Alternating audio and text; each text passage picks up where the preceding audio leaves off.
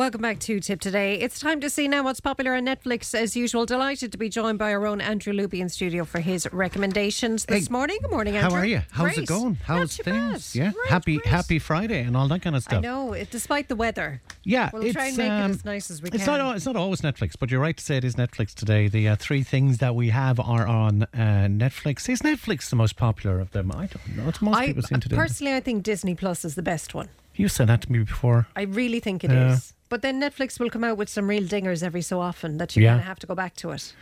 But The Crown is the big one then. So the Crown is the big one everyone's talking about. I can't tell you a whole lot about The Crown. I've never seen The Crown. Haven't you? No, have you? Oh, you'd love it. Would I? Yeah, you would. But I'm going to have to start from the very start then. You will, but you'll enjoy it. Yeah. I do think the first season is probably the best one. Okay. And are you stuck in a new one then? Are you? I haven't started it yet you now, haven't started? but I will. You see, I do find it hard to adjust to the new cast. It takes me a few episodes. I think the new one came out on Wednesday. Yeah, Wednesday, which that'll be the 9th, wasn't it? Just a couple of days ago. And it's kind of all Diana. I don't know, am I into that? It's all Diana and Charles and... there was Olivia Colman that she played the Queen the first time around, didn't she? No, Claire Foy was the first time, All right. then Olivia Colman, and now Imelda Staunton. They're all very good by all accounts. Amazing. Amazing. Claire Everybody's Foy saying that. especially. Really? Spectacular. I might, because I've finished watching what I was watching, and I might start into The Crown. Do you think I'd love it? Yeah, you would. You see, it's the funny thing about because look, you know, you'd say to yourself, you don't really care too much about what happens in those circles and all. But you don't. But I mean, one of the best episodes, I think, was, and this was the Olivia Colman was in this one, when they portrayed the events at Aberfan. Okay. In Wales. Yeah. And it was spectacular. It was one of the best episodes of any show I've ever seen. There's a little bit of controversy around it too, because a lot of people are complaining that it's, you know, it can't all be true, but yet it's based on it. Yeah. Like conversations that go on behind closed But you're doors. never going to know those You're never going to know. No.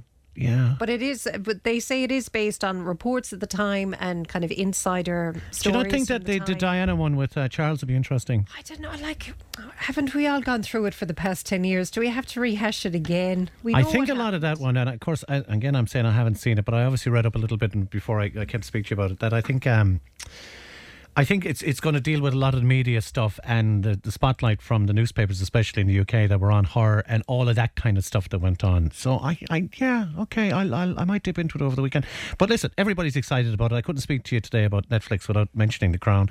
It is season 5. It came back on Wednesday, and as you rightly said, I think it focuses on Diana and Prince Charles, and they're breaking up and all that kind of thing. And I'd be interested to know what people think if they text us and if they've seen some of the new ones since Wednesday. I know today is only Friday. There's a little clip of the season 5 there if you want to give it a quick play, give people a feel for it. In light of the events of the last 12 months,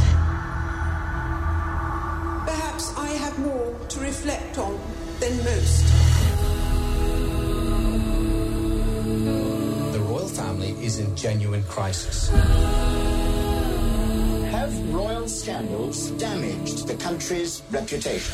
The House of Windsor should be binding the nation together, setting an example of idealised family life. It's a situation that cannot help but affect the stability of the country. For years I've called for a more modern monarchy that reflects the world outside. I don't think it's my behaviour that's threatening its survival. You, as future king, have a duty. People will never understand how it's really been for me.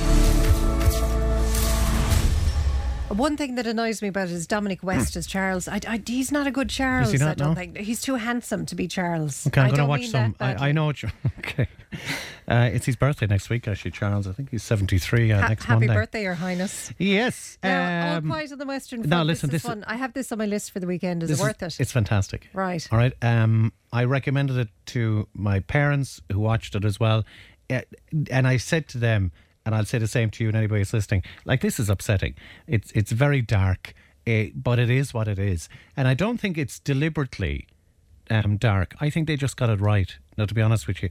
So look, it's the remake of the 1930s movie, originally from the book, considered it by many as the greatest war film of all time. I hadn't seen the original. But this is just amazing, and this, I would imagine, this has to be better than the original because of we've come, of course, like where we've come with cinema and all that kind of thing. It is dark, it's upsetting, it's World War I.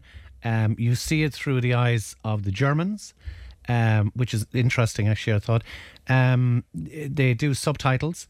Our own Pat Murphy here watched it and did the subtitles. I've lost my husband already on that then. No, I can't do subtitles. No, I don't like either. it. But what you can do is you can pop in and you can change the audio to English.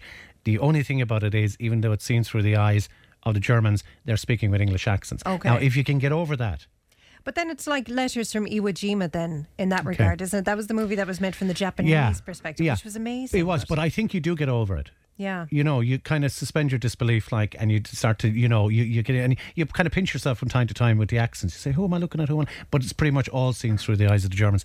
And what it will tell you is that the German guys, I'm not going to give away anything. There isn't a whole lot to give away anyway, because it is what it is. You just feel sorry for everybody. The German young lads were just the same as anybody else. Yeah. They were being put out there. You'll see that they're excited about going to war, and you'd say, why? Because it was just an adventure. It was just an adventure. It's incredible. Since its premiere at the Toronto International Film Festival, it's earned critical acclaim and is Germany's submission for Best International Feature Film for the Academy Awards next year. So probably that's an interesting one to watch. Do you want to play a clip for it there? Yeah, just give people a feel for it. Okay. Yeah. Comrades, soon you will be going home to your parents, wives and children. The war is over. After years of sacrifice and suffering, you can now look forward to your reward. But comrades, do you want to be welcomed as soldiers and heroes on your return? Or as weaklings and cowards who tucked their tails in when it really counted? Soldiers, we are about to attack them with the utmost force and vehemence. Latier belongs in German hands. We will seize the plains before 11 a.m. and end this war with a merciless strike and make them see. We were victorious. Onward with God on our side as he was with our fathers before us. Do you know what I found about that? Yeah, and Liz, it just gives you a little bit of a feel of it, and the music on that. And when you're listening to them speaking, I don't know, do you miss the music? It's menacing. Yeah. It's the same menacing music right through it, and it really gives you that kind of just. Are you just tense then watching the whole thing? Yeah, I don't want to put people off it. I think it's fantastic, but it is what it is. Yeah. It's war. It's World War I. It's not fluffy. It's certainly not fluffy, and just be ready for that. I know you got to go to a break. David Bowie, Man Who Changed the World, on Netflix. Check that out. All footage of Bowie down through the years.